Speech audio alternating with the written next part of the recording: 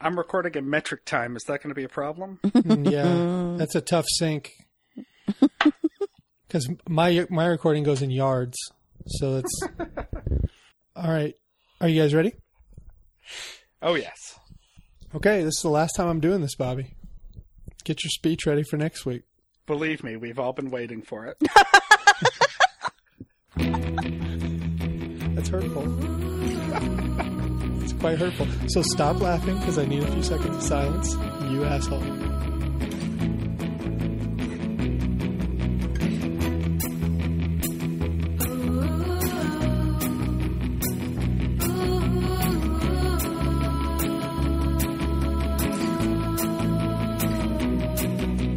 Welcome aboard the Little Red Bandwagon. Now with a new theme song, Love Record Breaker by the Smittens. We are a twice-weekly imaginary radio show dedicated to celebrating the radio show / podcast Too Beautiful to Live. On Saturdays, we bring you a show featuring guests who share their experiences and favorite segment from TBTL history. We just found out how motherfucking magic and miracles work, but now it's Monday, and we have a recap of last week's TBTL, so cinch the belt on your disgusting, terrible idea khaki cutoffs and settle in for a recap of last week's episodes to tide you over until the fresh TBTL comes out of the oven later today. I cannot do this all by myself, so I'm joined, as always, by the hardest eating man in imaginary show business, Bobby Pape. Hello, Bobby. Bonjour and bienvenue. We'll find out why he's speaking French in a moment. And, of course, the most perfect 10 we know, Christy Wise. Hello, C. Hello. Wise. So we're convened this morning. We'll do a little bit of LRB business, mostly Pape related. We'll do the week in review, featuring the clip of the week, how to get involved, and Christy and Bobby have some housekeeping, of course. But to the LRB business. Pape, you're joining us from the Great White North this morning. Tell us what's going on. What are you doing up there? And tell us about your trip. That is correct, Mike. I am reporting to you live from my great-aunt Chris's computer room in suburban London, Ontario, Canada. I'm here visiting some family this weekend. We had intended to broadcast this special edition of LRB International from a modestly appointed suite at the Holiday Inn on Wellington Road in London, but the Wi-Fi was not great, and so instead I have imposed upon my family. They are all outside sitting around the pool waiting for me. It's an in-ground pool, just FYI. MBD. And once I'm finished here, I'll go out and join them. But for now, I'm sitting here looking at pictures of the family taped up to the wall. I've got my Tim Hortons. I just finished some Timbits and a breakfast sandwich. I have a trunk full of all-dressed Ruffles potato chips. And, and a bag of poutine-flavored Ruffles, which are new. See, poutine, now I know they're just messing with me. Because the all-dressed I love so much, and they're like, oh, well, he's never going to be able to get these all-dressed, and screw that guy. And I had made peace with it. I'm not going to be able to get all dressed chips. And then you pop up a picture last night in our chat of the poutine chips. And I just feel that was over the line for me. Honestly, I'm surprised they didn't exist sooner. The thought of creating potato-flavored potato chips just seems logical to me. Well, it could be. Have you tried them yet? Not yet. I'm saving them for a special occasion. Because they could be He's terrible. going to eventually do a poutine investigation. You know this. Because they could be terrible, similar to the Ruffles or the Lay's. I don't know what company is that have those weird flavored ones. And some are very good and some are very big misses. Oh, yeah. Let me say something about that. Mango providers of the world, great job selling people on mango, but I don't want it in my tacos. I don't want it in my potato chips. And I see what you did, Grape. I see the grape lobby somehow got grapes into chicken salad. I don't know how that happens. Any grape that goes to its death covered in mayonnaise, I feel disgraces its entire bunch. Agree. So let's knock it off with the fruit in these type of items. Knock it off. Typically, I would agree with you, though. I do have a place in my heart for a good Waldorf chicken salad, but that's just because I'm classy. And I like mango salsa. That's a bridge too far. I'm sorry. Yeah, we can't do that. We can't do that. And Pape, I'll grant you that it is okay in a chicken salad, but don't paint yourself as classy. I've seen you eat salad with your hands. So. Before we move on from this, I do want to mention, yes. I grabbed a bag of one of the new experimental Lay's flavors yesterday before we left for this road trip, something for the car. Mm-hmm. And one of the flavors that they had was a Euro Greek Town flavored potato chip. Did you try? We have all the kinds that we're going to try maybe today. Oh. We have mini bags of all of them. It sounds like the 101st episode of Nerd Out Loud happening right in front of our eyes. This is a production meeting. I don't want to assault your judgment, as it were, but I don't care. The Greek, they were terrible. Okay. They tasted like beef bouillon, but not in a good way, which is hard because I would think all things that taste like beef bouillon taste like it in a good way. Interesting. Well, when I was a kid, I would get so hungry, like when I was going through growth spurts and stuff. I even tried to eat beef bouillon at some point. It's not great. Maybe on a chip, but by itself, the cubes, not a great thing to eat.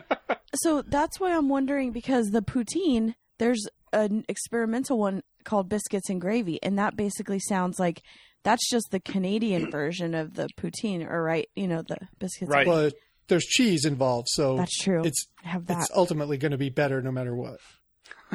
Agreed. Yeah, I mean, biscuits and gravy is just the redneck South version of our trashy Canadian food. I heard good things about the biscuits and gravy chips, but I haven't tried them yet. Okay. I'll let you know. Yeah, I'm going to get to those soon. So the other thing, we have news about Bobby.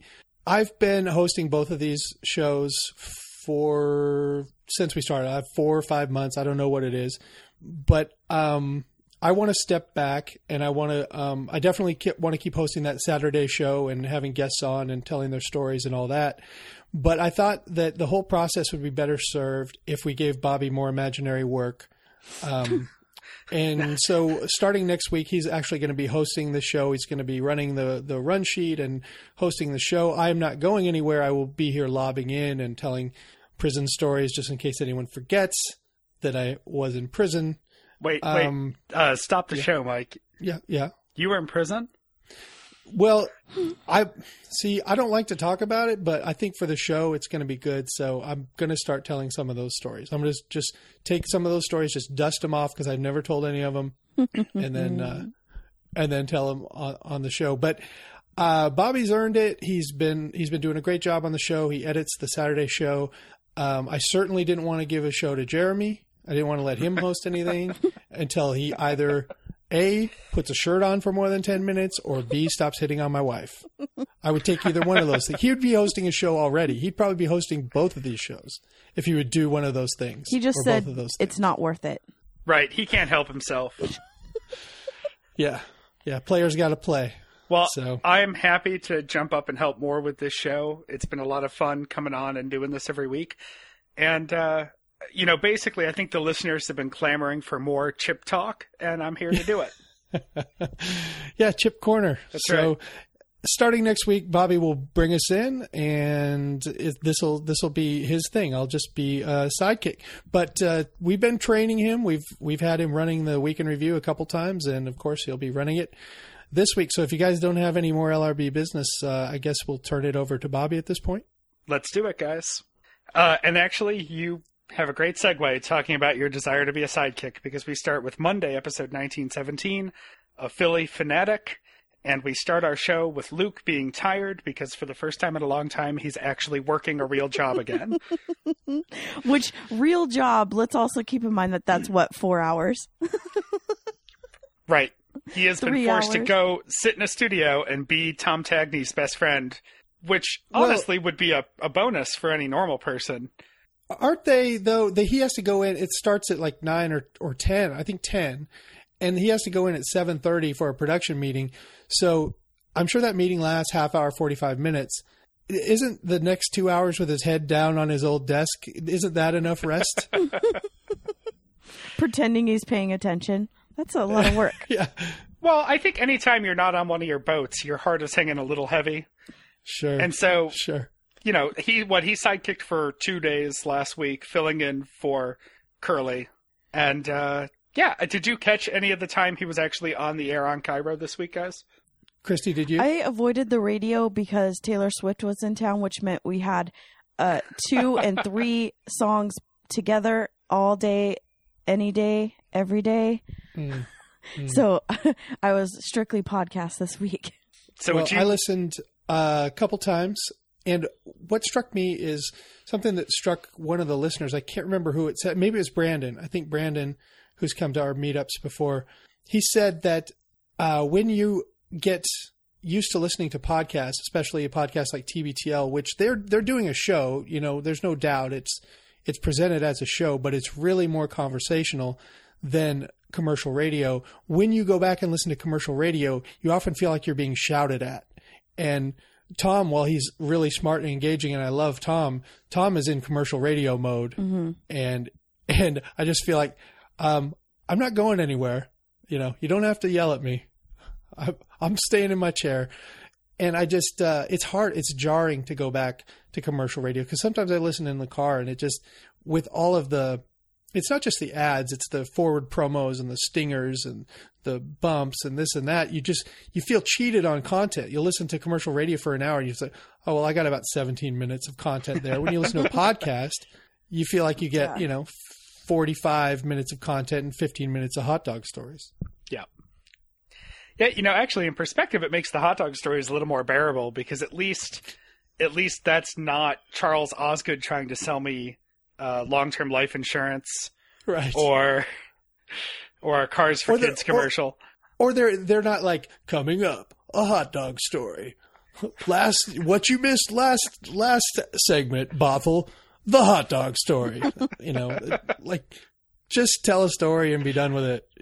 Everything is churning on radio. You can feel commercial radio just spasming, dying in front of us. I hate it. It makes me uncomfortable at this point. There were moments of inspiration. I caught a few minutes each day, and I enjoyed Luke actively making fun of Ron and Don for calling out the hot zips, which he did on the air. Yeah. I think that was a joke for the 5 people who are paying attention, and those are always for the 5 favorites. people in Maple Valley and Kenmore and all right, Linwood. All right, from the Carter Subaru Studios. You're right. Not Linwood Honda Inbox anymore, though. I think they got rid of Is it that. Comcast? What inbox is it now?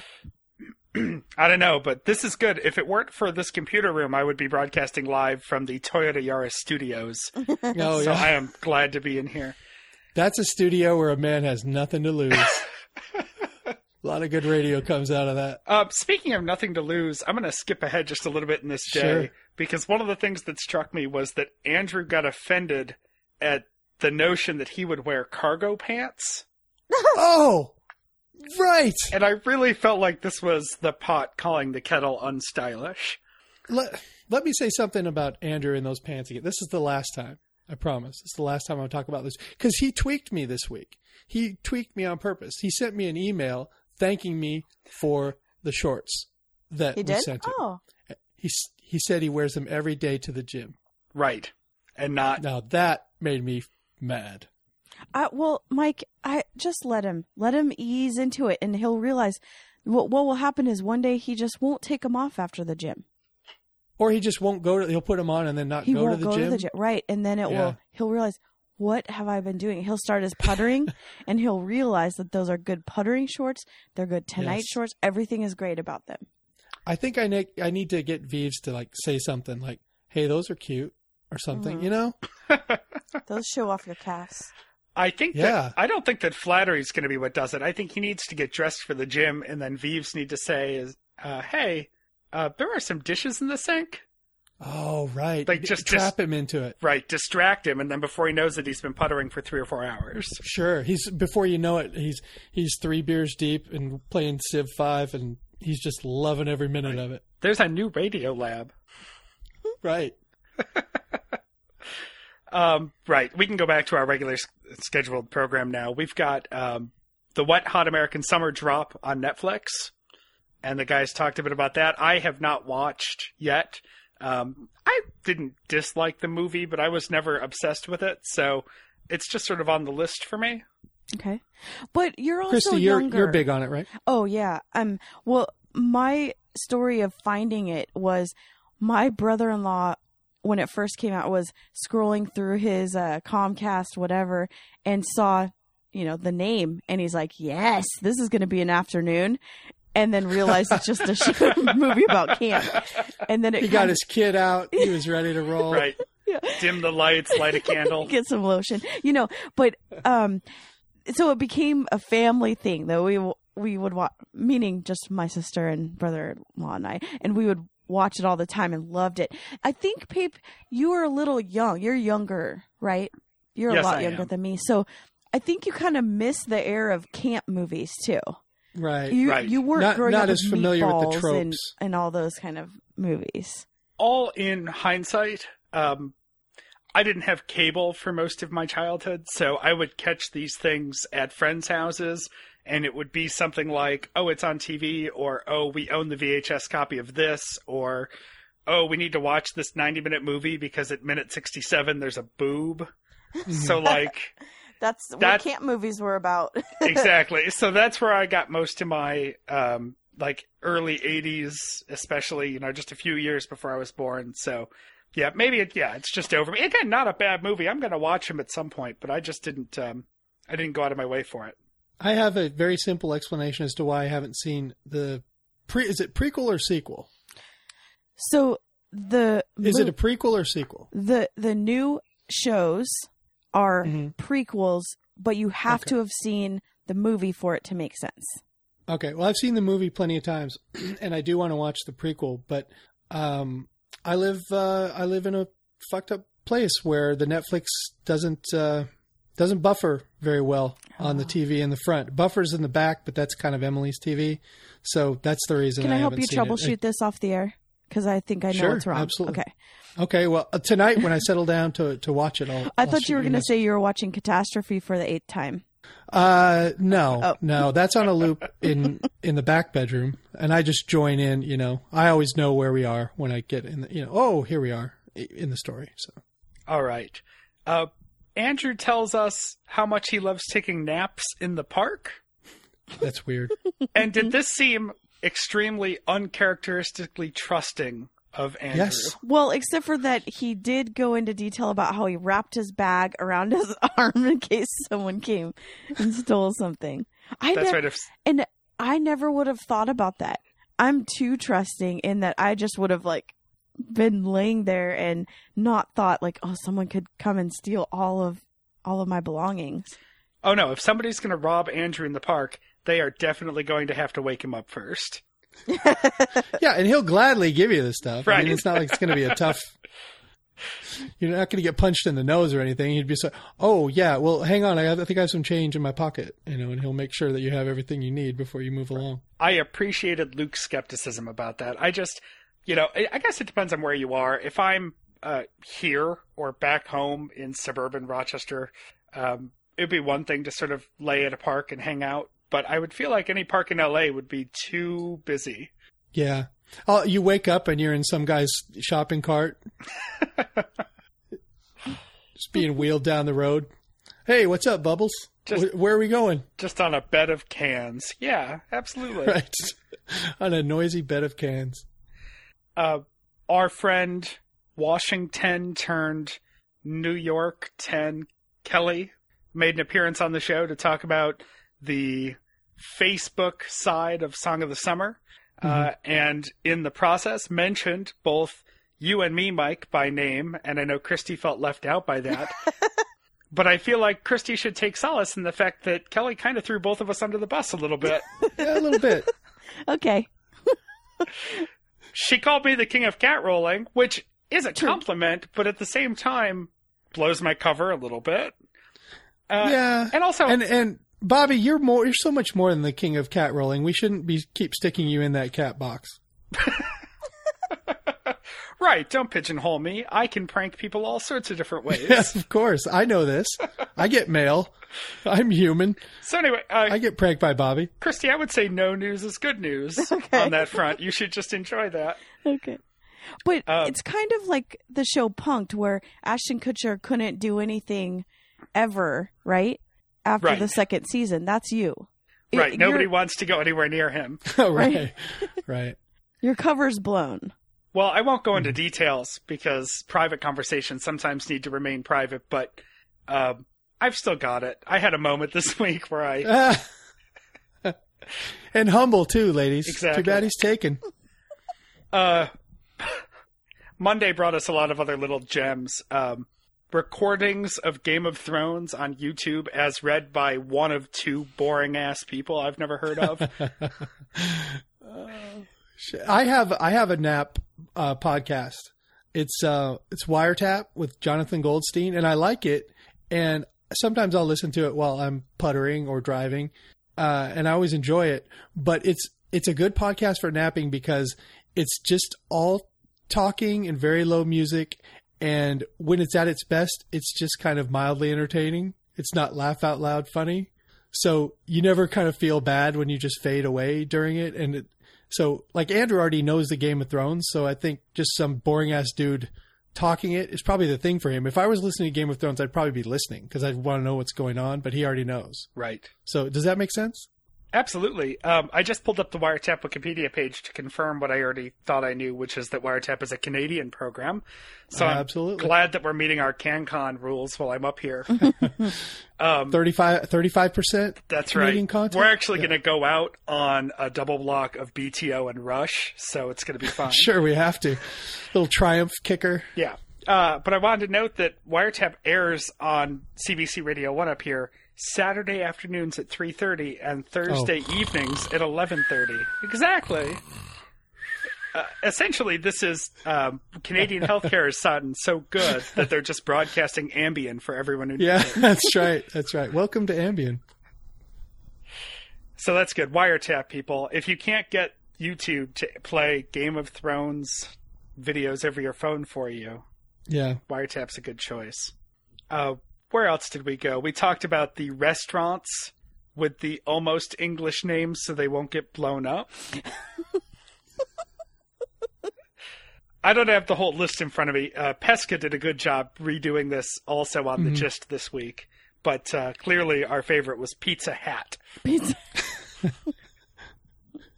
Yes, Pizza Hat. Definitely my favorite. Yep. Hey, just so we don't skip by this, because we have you, Bobby, and you work in Boston.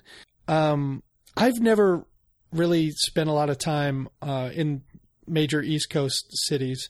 I do get the impression that there's a very special kind of racism going on in some of those Northeast cities, and they sort of talked about it, but they don't really have that much experience with it.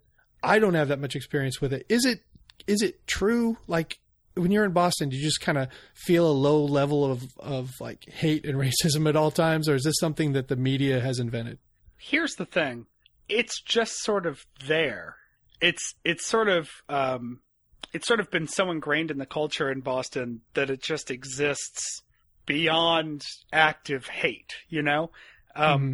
Groups tend to just stay to their neighborhoods or go to their own places, and it's not just a black and white thing. It's Boston's proud Irish South Boston and a really prominent Little Italy neighborhood, and it wraps in pride a little bit sometimes. Yeah, well, that's certainly something you see in bigger cities. I work with a guy who lives in a neighborhood that has a lot of Orthodox Jews in it, and everyone just sort of stays to their own area, and so I think, people aren't running around doing active hate crimes and things like that, but Boston's just so old, and the waves of immigrants and different kinds of people have come in at different times and made their own neighborhood home, and people are just sort of set in their ways that way. Now, Sam, my wife grew up in a neighborhood of Boston that has turned to be not quite as nice as it was when she was growing up, and so it's more ethnically diverse, and I think the people there all get along just fine.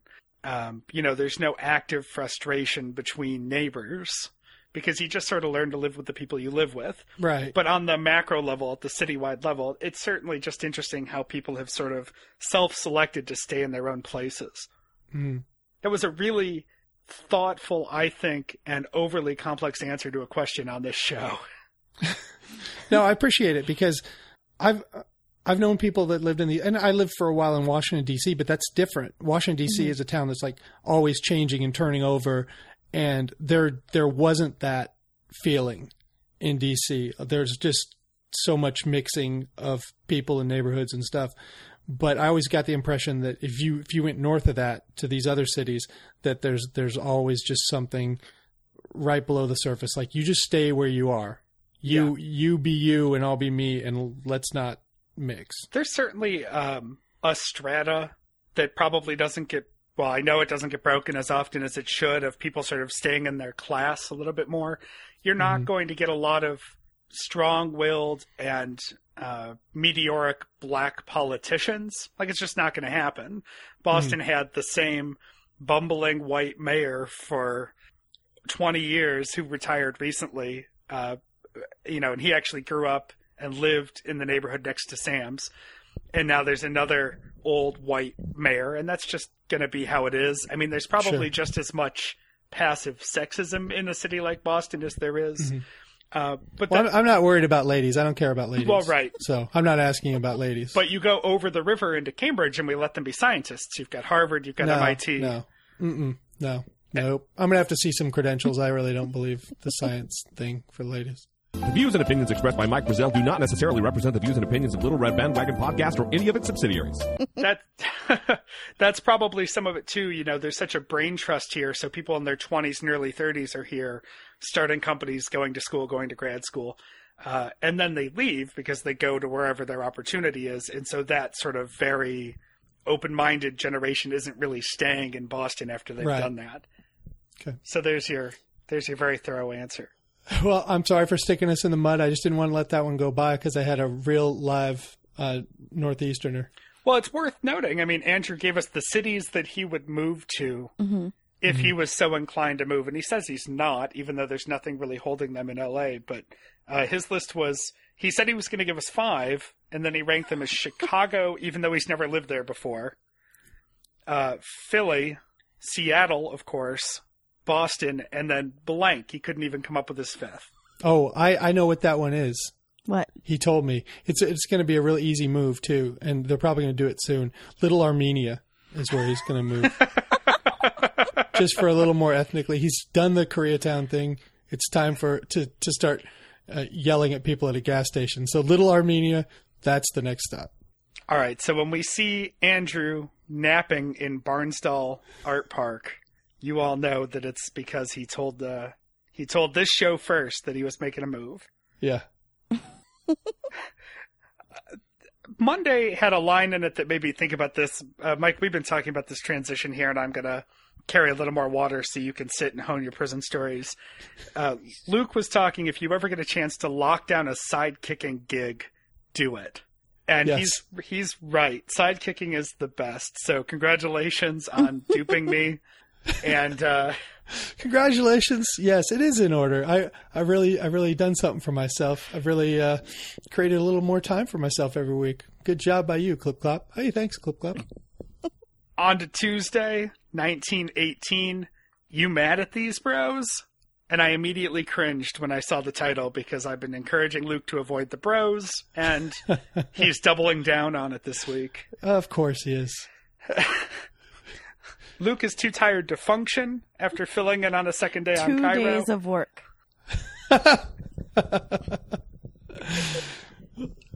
So he had to jump on another diet, right? What does he have now? The protein shakes? What is he? Yeah, he's on the same diet my grandmother's on because she won't eat. Ensure. Oh, God. Ensure protein shakes. Yeah. But let's say the line of the week was Andrew saying, "Get a bigger shirt." Yes. Absolutely. The fact that Luke won't wear anything but a medium. That's on him now. Yeah, I mean, you don't dress aspirationally. That's just a tip for everyone in general. Dress to the best look that you can put together. Don't be aspirational. Be aspirational to get to a better place to wear the medium. Right. You can buy it. Don't wear the aspirational clothes. Yeah. Why doesn't he just get some man Spanx? Do they have those? Yeah. Probably not in my size. No, they do. I think they come in every size. I think that's the point. Some NASA shit. They'll just stretch. But where does it go? That's the thing. Is like you put on the Spanx, right? And you're squeezing something. it's not going like back inside your body, is it? Doesn't it just come out the top or out the bottom? Well, it's like a undershirt type thing. Just so the outlines of your moobs. Yeah, I get that. I wear an undershirt at work just because I don't want anyone to see my rack. No, but this is like a spandex type shirt. I just don't see how it, gives me the Ray Lewis upper body. It just stuffs the fat somewhere else. I can't envision how it would actually work. Yeah, it's like to a make sausage. Me look better than an undershirt. Right. Yes, it all comes out of your neck. Somewhere else in that casing. Comes out of your neck or out of the other parts. Oh. Right. I end up looking like a stack of tires. There's so much we haven't gotten to. Sorry. This sidekicking thing might not be my thing. I don't know. Occurred to me shut that up. I did a terrible job talking about Monday because I didn't talk about the story from which the title of the show came, which was the Hitchbot violence in Philly. Oh, right. We touched on the violence and the racism. Right. We're going to not the Hitchbot. We're going to completely ignore the guessing that it might have been a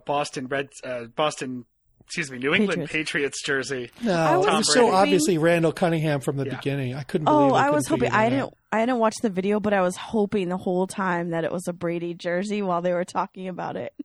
Right. No, Brady doesn't get his own hands dirty. No one wearing a Brady jersey would do that. They would send a low-level equipment assistant out there to beat the crap out of a robot. And then deny doing it later while firing that person that they sent out to do it. But of course, it was a hoax because it's the internet, so it's okay that we didn't talk about it for too long. Go ahead, Christy. I was hoping it was a Steelers jersey, actually.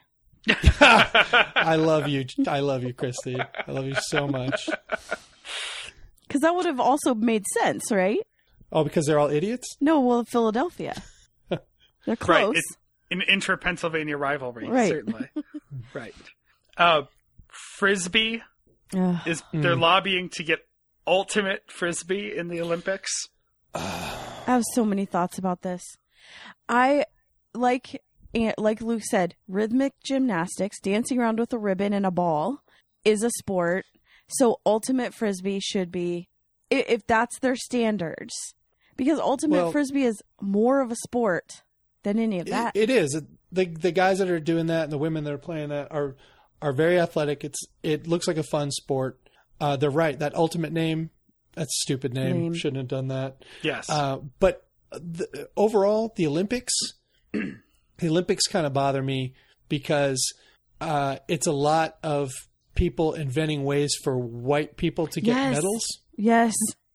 Right. Like case in point being the Winter Olympics. Mm-hmm. The Winter Olympics, but let me point out the Winter Olympics for sure. And whenever that comes up, I will go on forever about that. But Summer Olympics, when you go to an event like anything swimming involved, it's going to be white people winning. And they go crazy. There's like 10,000 events. It's like, okay, well, Michael Phelps is good at swimming 25 meters.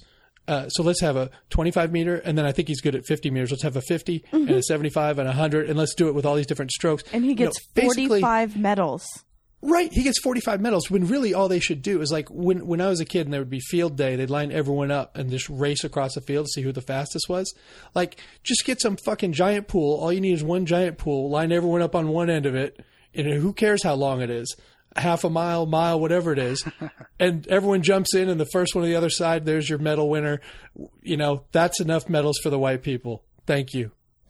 Yeah. And okay. So you have these hockey teams that bust their asses. They're doing a whole bracket system for one medal. Right. But Michael Phelps gets 10 in 45 minutes total. Right. That's right. He's barely winded. Exactly. He gets a medal in between his eating. And I'm not saying he shouldn't get a medal. I'm not saying swimming shouldn't be in the Olympics, but come on, folks. Let's calm down a little bit. The hockey, the basketball, the volleyball, so much work, so many people, so much teamwork involved. And, maybe they get a bronze medal. Maybe they get a gold. And he's weighed down with all this stuff because he's white and really good at something that black people can't do. But this whole segment got me angry because Seattle is filled with these hipster sports, as I call them. The new thing, the new thing last year was slacklining. Do you guys know what this is? I remember that. It's a tight rope that you tie between two trees. But it's not tight. It's not tight. And then they kind of jump on it and dance around. And they're all wearing man buns and yoga pants. And I'm taking my headphones off. I can't take it. the best Cannot was take this. We got to move on, guys. I can't. We can't do I can't this. take this. Frisbee, by the way, is a trademark of the Whammo Corporation. That's the reason. I mean, it doesn't justify why they call it Ultimate, but that's why they don't technically call it Frisbee. Well, what if they come up with an even better Frisbee sport, a flying disc sport? Didn't they have to rename it Penultimate Frisbee? yeah. I would love that just to see the word penultimate get used more. Right. It needs to be used more. You're right. We need to move on because we've got to talk about this Klan guy in the FUBUs. Right. He hates not you. It's not you. Yeah. He just hates what you're doing to our country. Where was that, by the way? What state was that in? I don't know. I'm going to guess Florida. I don't know, but I'm just going to go with Florida. Hold on. I got the research team on it. Shit. I see this stuff a lot, though. Like, people that clearly feel some way, but whatever accessory or thing that they're driving or thing that they're purchasing just tells you they haven't thought it through. You know, I have no problem. If you want to be a hateful person, just think it through. Just, you know, give it some attention. Don't be wearing your FUBUs when you're out there with your Confederate flags. Right. Exactly. By the way, the rally was in Stone Mountain, Georgia, which is the home made up. It's the home of Kenneth Parcell from 30 Rock. Oh. The actual guy or no, the character. Okay. Yeah. So the only nice person to come out of Stone Mountain, Georgia. When Tina Fey was trying to think of the most ass-backwards place for Kenneth Parcell to come from, Stone Mountain, Georgia. Front of mind. I'm sorry to our listener in Stone Mountain, Georgia. I'm just kidding. We don't have a listener in Stone Mountain. They don't know how to get a podcast. You think that guy knows how to get a podcast? So Stubot comes on board for an extended conversation about the San Diego chicken. Yes. Mike, I have a feeling you and I each have a story about the San Diego chicken. I do too, sexist asshole. Woo! I was thinking more about us being the fat sports. I do not have a story on the San Diego chicken, but burn. I would love to hear Christy's. Maybe we need to take the hosting away. Ouch. Christy, the chair's still warm. Jump in it. No thanks. Women can't host podcasts. Christy, could you tell us your story about your encounter with the San Diego chicken? Sure. I lived in Omaha, and there's not much to do. So we had season tickets to the Omaha Royals, and he came out and did his thing, and I had a baseball glove, and my dad's said, he's really famous, so you'll want him to sign, and he just wrote, the famous chicken on my glove, and I just said, yeah, it's a big deal. I didn't know what that actually meant, and I would tell people, don't get it messy. I think it stayed on there forever. But you said that he was a sexist somehow? No. I said Bobby. No, was. me. I'm the sexist. Oh! I see. I guess I missed because that. I assumed that ladies couldn't have famous mascots. Chicken stories. Right. Well, it just was the point of I went around saying that someone famous had signed this glove. Oh, okay. It bothers me that he called himself the famous chicken. He wasn't allowed to call himself the San Diego chicken. But again, nicknaming yourself with a superlative is not something that I'm just like Ultimate Frisbee. Right. He's the ultimate chicken. I'm Clip Clop. I'm not the great Clip Clop. The great and powerful Clip Clop. Right. So I have a question. If someone ever asked me for my autograph, which I know will never happen, do I sign it the nice lady? Am I allowed to? I don't think that's enough of a superlative to put you in trouble. Nice is just nice. It's a low standard, I think. So I overstated that actually. Christy, you clearly have the best San Diego chicken story. I have a mascot story, and that mascot was me. Oh. For about 8 or 9 years, I would often put on a pizza slice suit and would spin signs. I would hold signs. I played basketball in that suit against little kids. I bowled. I danced to a lot of boy band music, choreographed in the pizza suit. Me and another guy in another pizza suit did a lot of dancing. And yes, I signed autographs as Mr. Slice for many years at events. And I don't know if you guys know this about me. I'm a big man. Used to be a lot bigger, and I sweat a lot. And those suits, wow. Not a lot of breathing. It's not a great place to be in August. Would you sign Mr. Slice in garlic butter? No, I can't get I can't mess up the suit. No. So you never did a Nickelodeon bit where you got a question wrong and we got slimed in garlic butter? No. Oh my gosh, I was actually, that would be amazing. I was disgraced as a mascot. I got caught gambling on mascot versus kids basketball games, and now I have to sit across the street of the Basketball Hall of Fame and sign Mr. Slice autographs over there. You put up a little card table. Yeah, it's sad. It's sad what it's come to, but I need the money. Cheese isn't cheap. So. Right. Story of your life, Mike. I don't have a San Diego Chicken story directly, just that in my years being closely affiliated with minor league baseball when my mother was working for the Rochester Red Wings, San Diego Chicken Night was one of the high nights of the season. Every year the Chicken would come and do an appearance at the game. That game would sell out. I mean, that was like 4th of July, opening night, Chicken Night. It was like the place would be packed. Huge. It was really huge. And it's weird. Why do you guys think that is? What's his performance? What are the highlights? Is it like bucket of confetti? What's the No, I shtick? think it's actually his ability to mold into and add extra flair to whatever that ballpark's thing is. So like for us, he could help with the beanbag toss. He could get in a fake fight with the Spike, which was the Rochester Red Wings mascot in the 90s. He can go to Pittsburgh and do the pierogi race, and he can go to the Nats ballpark and run with the presidents, and whatever they've got, he can jump in. That's good. Yeah, that's a way to do it. He wasn't doing any kind of these like the basketball guys do, where they're jumping off trampolines and doing flips in the air and slam dunking, because he's an old guy, right? He just took on whatever the bit was. Yeah, he would mess with the umpires too, right? And like the base coaches, kick the dirt and stuff like and that kind of stuff. Yeah, pull the pants down on the third base coach, that kind of thing. And also, he's famous. It's in the name. Of course. You just come right in and say you're famous. I'm going to start doing that. It works on me. See if it improves my my standing with strangers. So while we're on sports, actually, I want to throw in a recommendation. If you have Hulu and you have not already done so, go watch the Hulu original series Behind the Mask. Yes, I endorse that as well. I watched season 1. I haven't watched season 2 yet, but it is so good talking to these people at different levels who play the mascots for these different sports. It's really, I almost cried, Me I think, too. at one point watching season 1. Mm-hmm. Behind the Mask on Hulu. It's so good. Okay. Absolutely worth watching. Season 1, they follow 4 mascots. They follow a professional level 1, the guy who does the acrobatics for the Bucks. Probably the best thing at a Bucks game. Mm-hmm.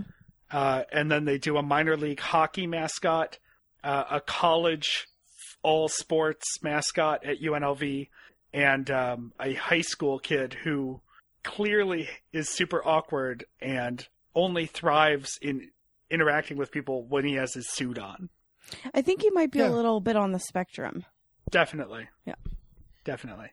It was well. great. I will say this: that when I put on that mascot costume, I would do a lot of acting, silly that there's no way I would do in real life. I don't really like dance in real life, or like I don't run out on a playground and play with a bunch of kids, play basketball with a bunch of kids, but I don't go to a skate park or whatever and hang out. But when you wear the mascot suit, you're like, all right, I guess I'm this guy now. Because everyone wants you to be. Everyone was like, come on, do this, do that. You're like, okay, I guess I'm doing this now. Yep, absolutely.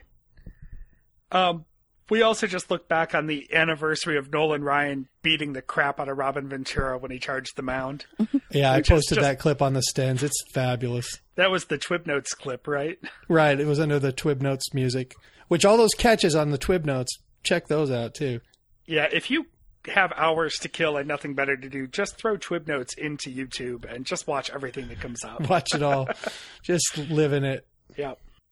Do we have anything else from Tuesday, guys? No, I'm good. No, I'm good. All right, let's go to 1919, our Wednesday show. Future Impregnator Emeritus. We've got name Luke. was pretty great. Yep. We've got Luke, we've got Andrew, and we've got Jen Flash Andrews. Yes. Yay.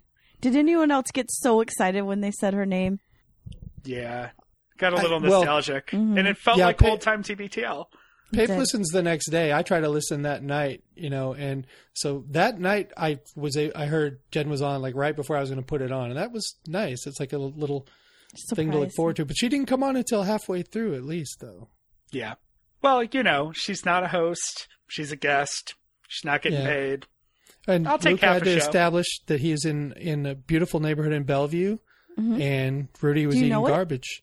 Do you know? Yeah, my grandparents grew up in that neighborhood, Beaux-Arts, and they pronounce it wrong because it should be Beaux-Art, but that's the way they pronounce it in Bellevue, and it's just unbelievably gorgeous. It's like another country, and yeah, their house was just, the landscaping was so lush, and it's hard to even know that you have neighbors when you live in that neighborhood. So I know what he was enjoying, and that was some pretty sweet life. And I would enjoy that sweet life when I was like in elementary school and I'd pretend to be sick. So my mom was a teacher, so she had to drop me at my grandma's so I could eat toasted cheese sandwiches and drink chocolate milk and watch cartoons in that neighborhood. So I've relaxed in that neighborhood. Maybe not in the same way Luke is relaxing, but somewhat. Is this when the conversation about ridiculous new build neighborhood names came up? Yes. And they were talking about like the naming conventions of those, like Sierra Vista and Oak Trail Way. When I was a kid, the neighborhood that popped up next to our very working class neighborhood was Cranberry Cove. No. Oh, God, that sounds terrible. No. That's where you go when you have a UTI. No, that sounds like somewhere where Angela Lansbury's going to have to investigate some murders. Cranberry Cove. This was not New England. This was Western New York. There weren't any fucking cranberries anywhere. No. Or coves. Or coves. Well, ours are all named after trees around here, don't you think, Mike? Yeah, it seems like most of them are named after trees or some sort of collection of trees, it would seem.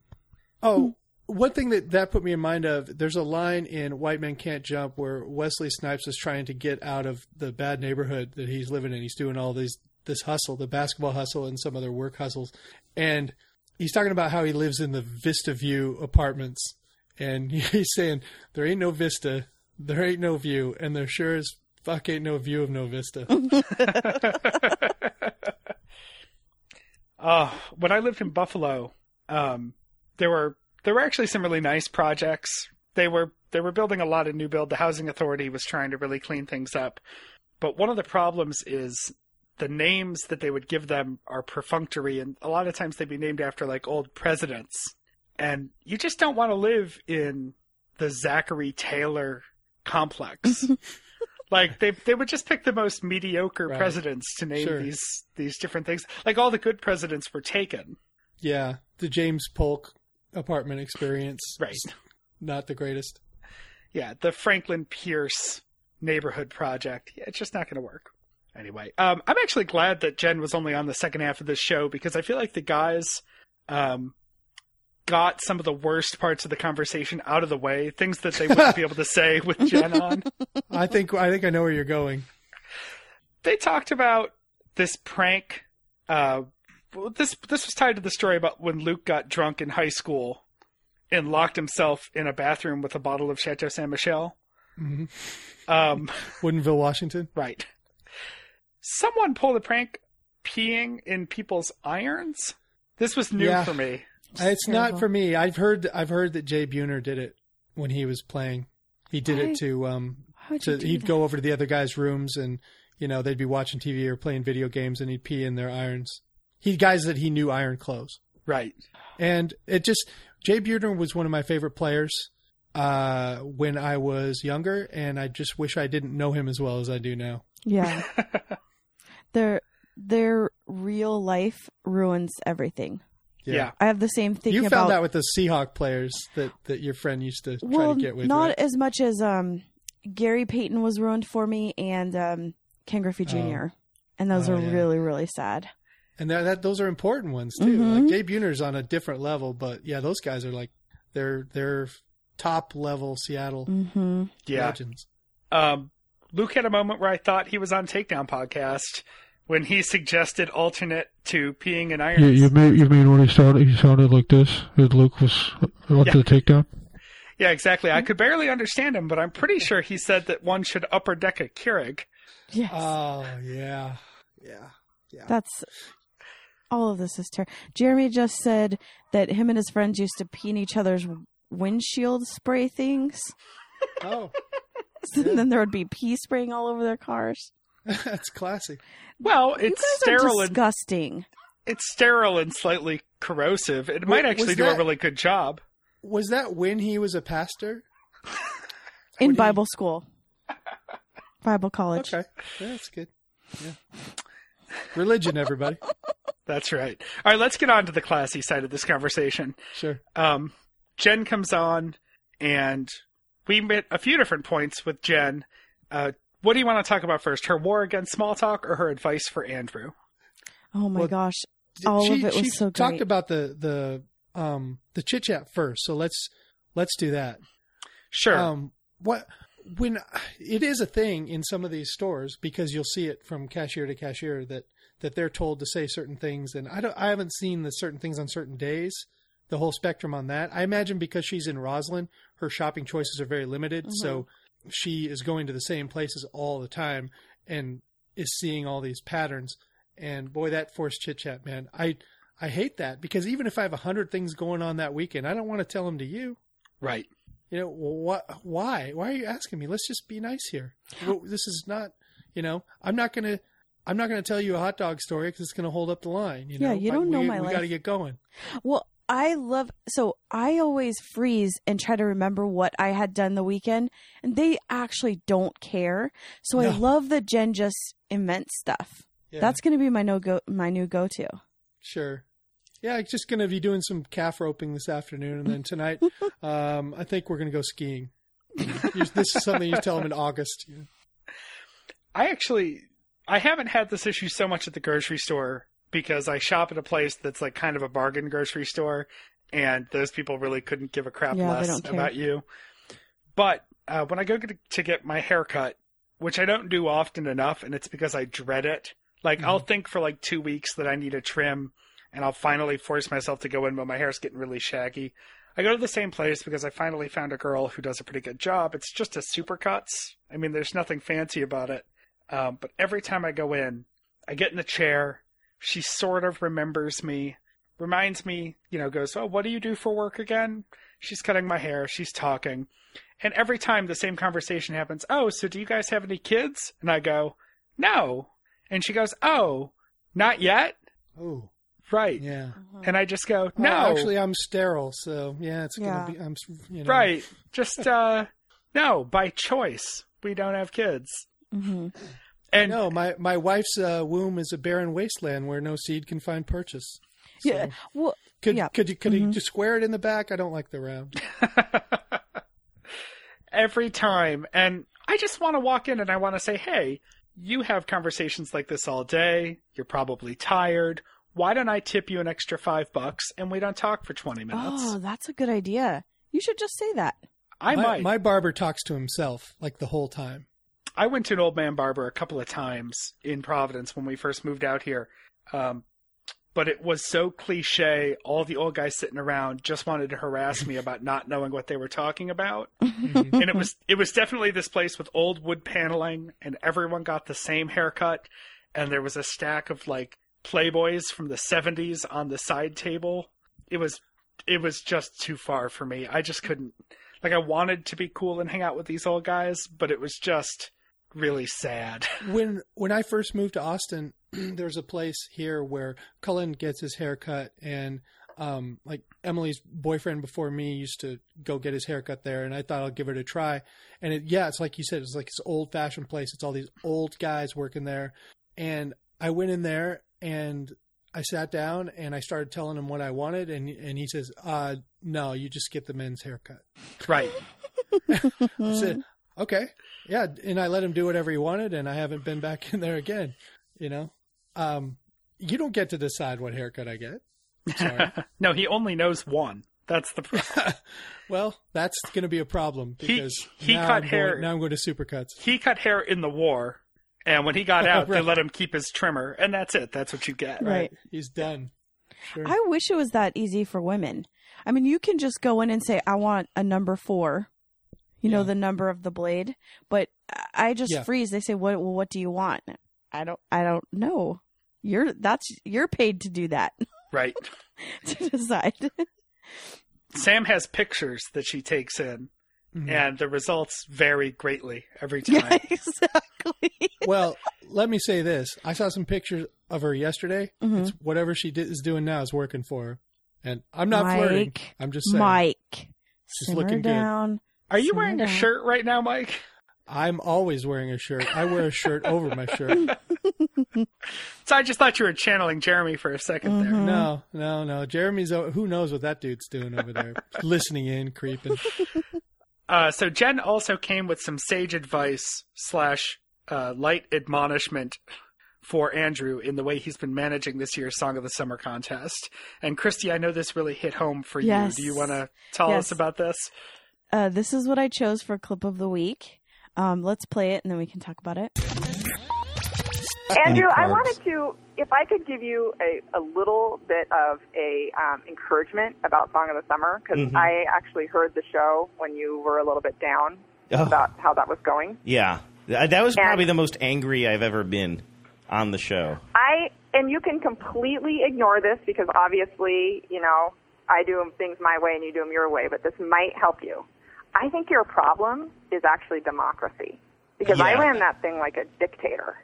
It's funny. I remember very specifically, Jen, meeting with you to talk about the Song of the Summer handoff. We were at that what's his name's bar in Seattle, and I took it very seriously. The Tom Douglas bar that's famous for its pretzels down there in Brave Horse. Yeah, Brave Horse. And I remember, I don't know if you recall it, but it's etched very much in my head.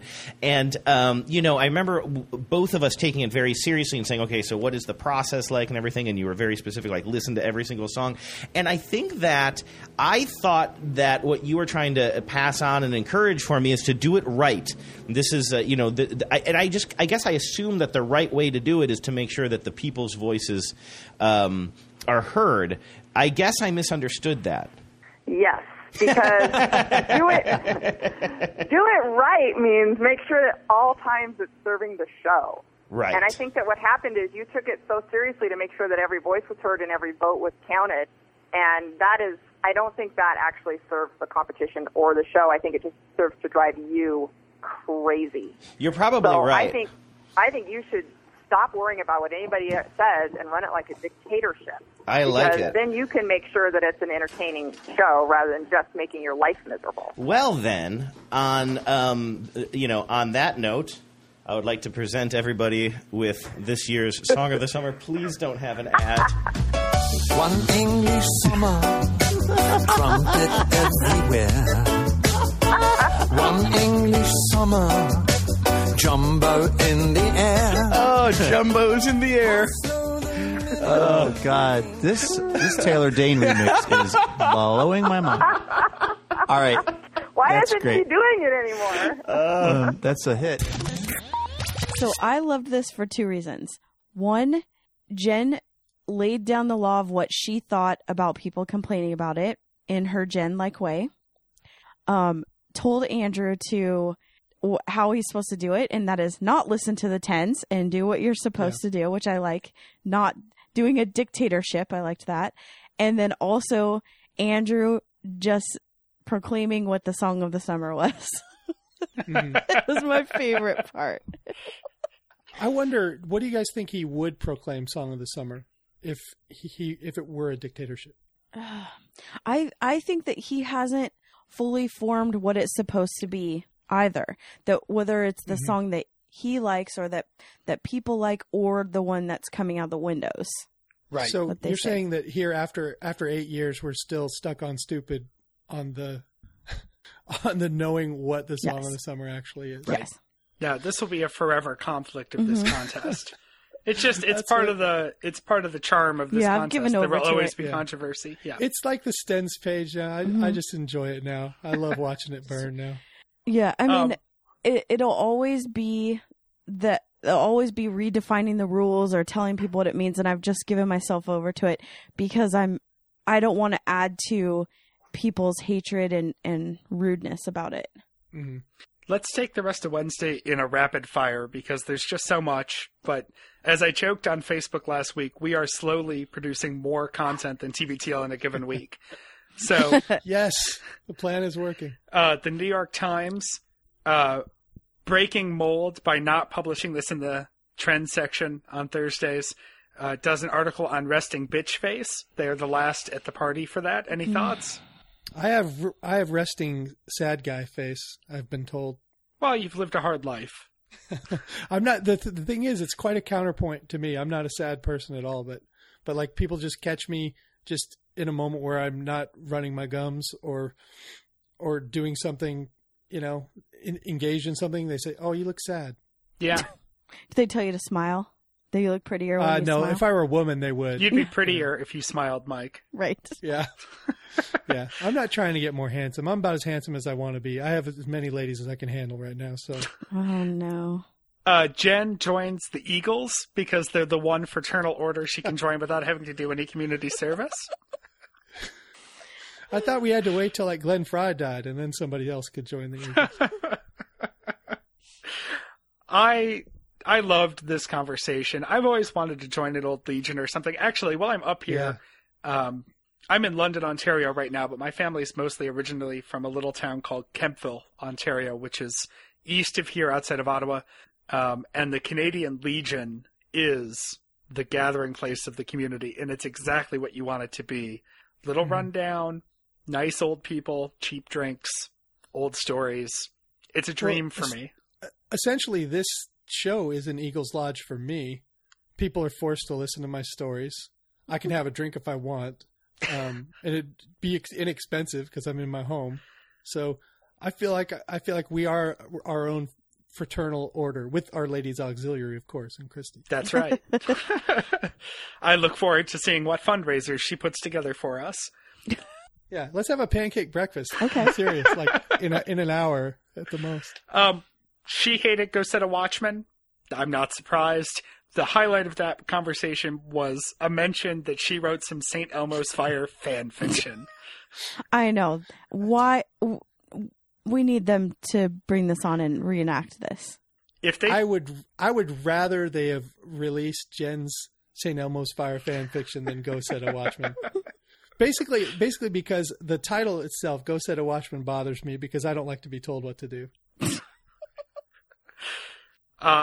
My passing comment of the episode was when Luke called Jen MacArthur without any explanation, and it just reminded me of the good old days. Mm-hmm. Oh, like she's a tyrant? Like she's a... No, like she's a recipient of the MacArthur Genius Grant. Oh, I thought it was because she was ordering him around. Okay. Oh, no, right. It was so definitely a passing MacArthur. reference to the Genius Grants, which we haven't talked about in a long time, but Jen's still due for one, and the committee still slates her every year. Yeah. Yeah. She has send in as many good ideas as I do. We need to send in our episode of the baseball game in the wolf shirt for her application. Oh, absolutely. She's created that. Yes. That magic. To Thursday, 1920, a sharp flat. Luke's in Bellevue again, and we get talking right off the bat about what about Bob? Followed by Escape from New York and Escape from LA. So we're just hitting the classic movie circuit, which leads to another fan fiction conversation about something apparently called Escape from Cleveland. Yeah. Written by LeBron James, and he'll soon write it again. The highlight of the day, obviously, was the voicemail at the intro of someone unidentified singing Wind Beneath My Wings, and then the ensuing conversation about Luke being not sure if that's a recording of him singing. Do you think that Andrew came up with this? Do you think this was a put-up job? I mean, or did Andrew play this and then Luke realized as he was listening to it? Was this a bit, I guess is what I'm asking. I don't think it was a bit. I guess maybe I'm not giving them enough credit. Maybe I'm not giving Andrew enough credit. But they jumped right into that solution pretty fast. I feel like this happened relatively organically, but maybe I'm just naive. Well, when it first started, I just said, that's Luke. I just knew that it was. Because does anyone remember this? It was before my time. I don't remember it. I didn't remember it, but when someone found it and I listened to it in context, I was like, oh yeah, I remember this. Well, and when he said, I always get choked up at this part, the last part, that was definitely Luke. Yeah. Yeah, it sounded like him, but I mean, I don't want to say sounded like him because the deceptive part was it kind of didn't sound like him, but the patter sounded like him. Right. Yeah, the audio quality was but as we discussed, and it gets talked about later on, it was probably someone holding a speaker up to an iPhone or something, so of course it was going to be distorted. Mm-hmm. It was true to nature, though, that Luke couldn't remember something that he did for the radio. I mean, Luke can't remember an interview from 2 weeks ago. Of course, he's not going to remember a spot he did for AT&T 6 years ago. Mm-hmm. Yeah, and those were darker days for him. He was partying a lot back then. So who knows? So we get this wonderful voicemail. This was my runner-up for Clip of the Week, but that's all right. I think we heard it enough times Thursday and Friday.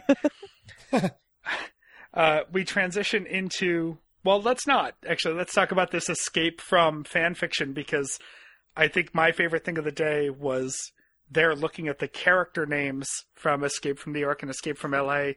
and talking about what their character names would be if they did an Escape from Bellevue. Podcaster and sidekick, right? Yep. Just put it right on the nose. Absolutely. I was also impressed that we made it through. Actually, I wrote it on Thursday, but it's true for Thursday and Friday. We got through the complete Wind Beneath My Wings conversation without Luke making his wind on top of my wings joke. Oh, yeah. Yeah. I steal that one, actually, Michael Clark style, in my daily life. I've used it. You said that to your wife? I've said it to her, but she knows I'm stealing that. But yeah, I use it for people that don't listen to the show. I don't know if I said that while Michael was on, but I will steal a joke in my life for sure. Absolutely. Top story was a conversation about the Daily Show ending, of course. I have not watched the final Daily Show yet, just like I haven't watched an episode of Daily Show in the last 3 years. Did you guys watch it? No, and same. I haven't watched an episode in 3 years. I'm sure it was great, but, sure. I'm sure I'll catch the highlights of it when we get back stateside and I'm bombarded with it on Facebook. Right. So, whatever. How do you guys feel about retiring the show name, The Daily Show? Because I've actually had a change of heart on this recently. It seems like they should. I mean, to me, because even though Kilborn did it, nobody remembers that. Really? Oh, was that on Thursday, the joke about how Slate should put out its article about how Craig Kilborn was the better host? Oh, yeah. Stubot, yeah. And then I think I said they already did it, but it's on Slate Plus, so nobody's seen it.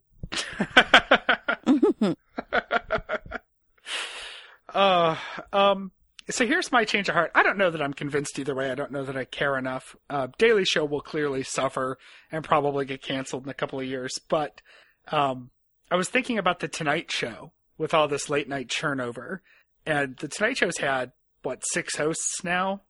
And I don't think anyone after Steve Allen and Jack Parr hosted, did they think, maybe we shouldn't call it The Tonight Show when Carson takes it.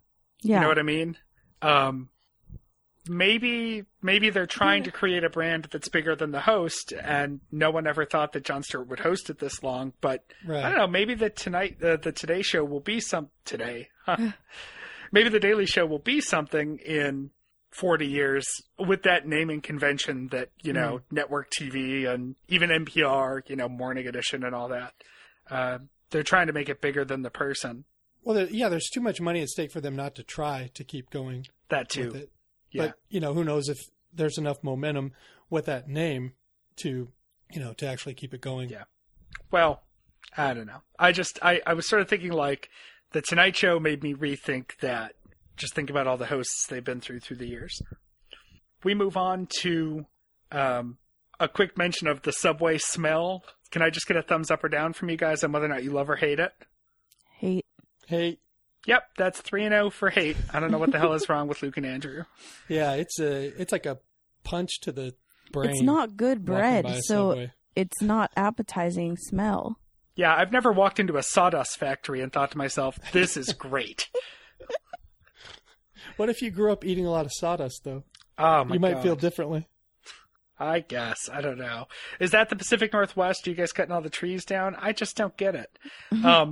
Did remind me, there was an Onion article I think made its way to the Stens page somewhere in the mix over the last couple of weeks, 3 or 4 times, that just said Subway execs horrified to realize people are ordering foot-long subs for themselves.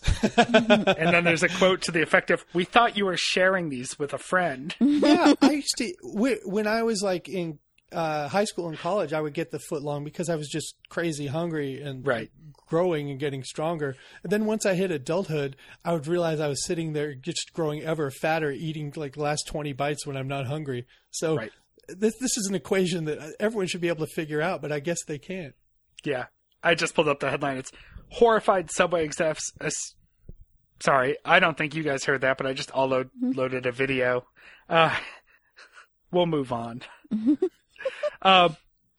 Andrew waits until the end of the episode to tell us that he was having chest pains through the entire episode. Yeah. I made a note. If you guys ever have chest pains, just drop off. Well, I constantly have chest pains, so I guess when they stop, that's when I should probably drop off. Yeah. Friday, 1921, Ohio Nerves of Jell-O. We start with a conversation about how Wednesday's show really trailed off for the last 15 minutes or so, which was a little bizarre. I thought it was interesting. Yeah. It was definitely, like listening to two guys just on the phone with one another. I think those are the moments that make TBTL great, so I had no problem with that. And then we get a conversation about Newman's Tinder profile that probably shouldn't have happened on the air. I know, but don't you want to see it now? Oh, I'm sure he's hard locked the system by now. You're not going to be able to get that on that profile. Also, how Tinder he threw works a little is... candy at him, and they hard locked it for him. You just fire him in there, right? Like tacos. Just fire your selfies in there, and then watch the candy. Yeah, I think the only important part for the collection, for the collector series for Friday's TBTL, was just the resolution of the voicemail, which whoever called in and played that Luke recording called back in to say, actually, it could have been a speaker and you wouldn't have known the difference.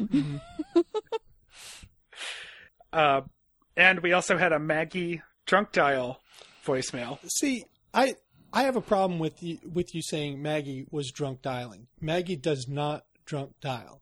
Jim Beam and Don Julio dial the phone and just hand it to her. That's what happens. We love Maggie. We're so glad she called in. Yes. I don't see any reason to dive into the debate conversation or more about the Jon Stewart finale. Better podcasts will do a better job with that. But I do see a note here about it being sad versus funny, Christy. Yeah. So it's sad to me because it is funny, right? This whole thing, I couldn't even watch it, which is sad because I'm like really into politics, but it's just sad that there's actually people that give money to these candidates and follow them and believe them, that it just is a sad state of America today. That's what I have to say about that. Yep. Depressing. Yeah. Yeah, I had a lot to say about the debate, but I said it all on Twitter. I'm not going to read my tweets. Yeah, this is not a political podcast, so we should just let it lie. Yeah. I'll give you the Canadian perspective because we've been watching the news up here a little bit. They don't really care too much about our debate right now. But Canada's also going through an election right now. Stephen Harper, the Prime Minister, just dissolved Parliament and announced new elections because that's the way that happens up here. And there are 4 candidates, 3 major candidates and 1 hippie running for Prime Minister. The election is in like 70-something days. That's the cycle. And everyone is pissed up here that it's the longest in the modern era and that it's going to cost more money than normal because the taxpayers foot some of the bill for the election I love these process. people. Oh, man. 77 days? Yep. That would be so great. They had a debate last night, and everyone is appalled that they're wasting this much time with debates and ads and stuff like that. Yeah. Should just be a bare-knuckle boxing match, and then that's the end of it. I watched the highlights from the debate. It's 3 men and 1 woman politely correcting each other for about an hour and a half. Right. That was it. So like they will tap each other on the shoulder and say, "Could I just have a word with you about the Alberta pipeline?" I promise, just a word. That's basically it. They have a quote-unquote conservative prime minister up here right now who would be at best a moderate in our spectrum. And the liberal and more liberal people running against him just spent their time saying, we're almost in a recession. Could you please fix this or let us try? That's it. I like it. It's wonderful. This may not be my last podcast from Canada. Hey, don't move to Canada, Bobby. I couldn't visit you. That's a good point. That should actually be the slogan in the U.S. for not committing felonies. You can't get all dressed potato chips. Yeah, yeah. A life sentence of bland chips. That's right. Is what I received. Music for your weekend happened again on Friday. Amazingly, 2 weeks in a row, and they even toyed with the idea of not doing it, and then did it, saying that Bean will wait for Luke. No context there, but I assume he's going to hang out with Bean Baxter. Gonna go look at that naked picture of OJ hanging by the bathroom. I know you guys don't care. Definitely Mike doesn't care, but I'll just run through this. Andrew recommends Lana Del Rey's Brooklyn Baby. Good jam, actually.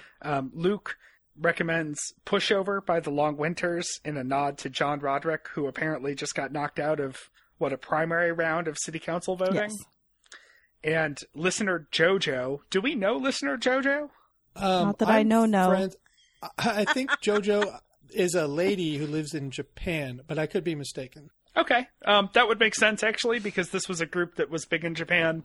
Trampoline with Be My Mom's Lover. Wow. Yeah. And generally speaking, I like this. I think there were 3 good songs to add to a playlist. And, in a year, we'll have a real party set. Anything else for the week, guys? Did I miss anything you wanted to get? Not with me, Christy. You have Not anything? me. So I guess we'll move on to housekeeping. And since I'm running the ship here for the moment, Christy, can I ask you to run through voicemail and any announcements you want to make? Lady. Oh, interesting. Okay. So, wait, hold on. Are you sure you want me to do this? I just remembered why we don't ask Christy to do this. Okay. So call us or text us on our voicemail line. It's 802-432-TBTL. That's 802-432-8285. And Maggie, we accept all of your drunk dials on that line. You mean Don, Jim Beam, Jack Daniels? That's right. Bumper shoot. Jen will be joining Luke on the Monday. And just so you know, it is $90 with fees. Just want to keep that straight. It will be a live wire show on the Monday with Jen, I think, sidekicking. Okay. So there's that. Song of the Summer voting. We're in the last round, so if you want your voice heard, do it there. That's right. By this time, when you hear this show, the final 2 songs in the bracket will be facing off to find out which one gets led to slaughter by Dennehy at the picnic. Right. So just remember that you cannot complain about the system if you don't do something to try to change it. So you need to vote. Right. And just like in the real elections, the picnic is going to decide everything. So one small group is going to decide everything. If not the Koch brothers. I heard the Koch brothers might be deciding right. this Well, they gave me $100,000 to vote what they want. Right. So it will be Taylor Dennehy. Swift. They're on Dennehy. Oh, that's right. And then mention of the picnic, it's Woodinville on August 19th at 6 p.m. And then there's going to be an East Coast picnic in Central Park in Sheep's Meadow at 6 p.m. Kelly, no napping. Yeah, no napping there, folks. Don't nap in Central Park. Don't Kelly, the scientist, will be wearing her TBTL shirt. It's a very big area, she said. So please come. If you need more details, you can go to the New York Tens page. And then lastly, the archive project that we've been hinting at for a while should be launched this week. And Ashley found the original Luke singing The Wind Beneath My Wings from going back. And the archive project is very important because that would have been a very easy thing for us to do. So let's get on that. But great job by her. I was so shocked that somebody found that. Yeah, way to go, listener Ashley. Yes. By the time the archive project is done, next time Luke can't remember something he did on the show to make an ass of himself, we'll be able to call it up quickly and correct him. Or he could even look it up himself. Well, let's not get ahead of ourselves. No, yeah, that's true. All right, guys, let's bring this one in. Let's talk about how we can get involved. If you would like to be featured on our Saturday show, you can do that by filling out the form at littleredbandwagon.com. You can also find our archive there. Our episode archive, which is pretty easy to navigate, and you can listen to all of our past recaps and interviews. You can also find us on Facebook at Little Red Bandwagon. Personal Twitters, I'm at RL Pape. Mike is at Drew McFrizz. Christy at Kissy Eyes, KISSIEYES. And producer Jeremy is shirtless and waiting at Dadstronaut. The show Twitter is LRB Podcast. You can shoot us an email at littleredbandwagon@gmail.com. As previously mentioned, and I'm going to mention it again, put us in your phone under Don Julio at 802-432-TBTL. That's 802-432-8285. And Christy, your 100th episode recap of Nerd Out Loud was excellent. Oh, thank you. I think Jeremy probably deserves minimal producing credit for that. Oh, yeah. It was a lot of work that yeah, way. Great job by you putting that together, Christy. Thank you. It was fantastic. Thank you. Yeah, we really, I liked all of the precision editing that you did, actually. Thank you. Mm-hmm. Yeah. And I think that'll do it. Yep. So, Christy, do you have any final thoughts for us? Until next time, this is The Next Party. I love you, Jen. À tout à l'heure. Hello, no one is available to take your call. Please leave a message after the tone. Did you ever know that you're my hero? You're everything I wish I could be. I could fly higher than an eagle. You are the wind beneath my wings. The end is what always gets me about that song. Nailed it.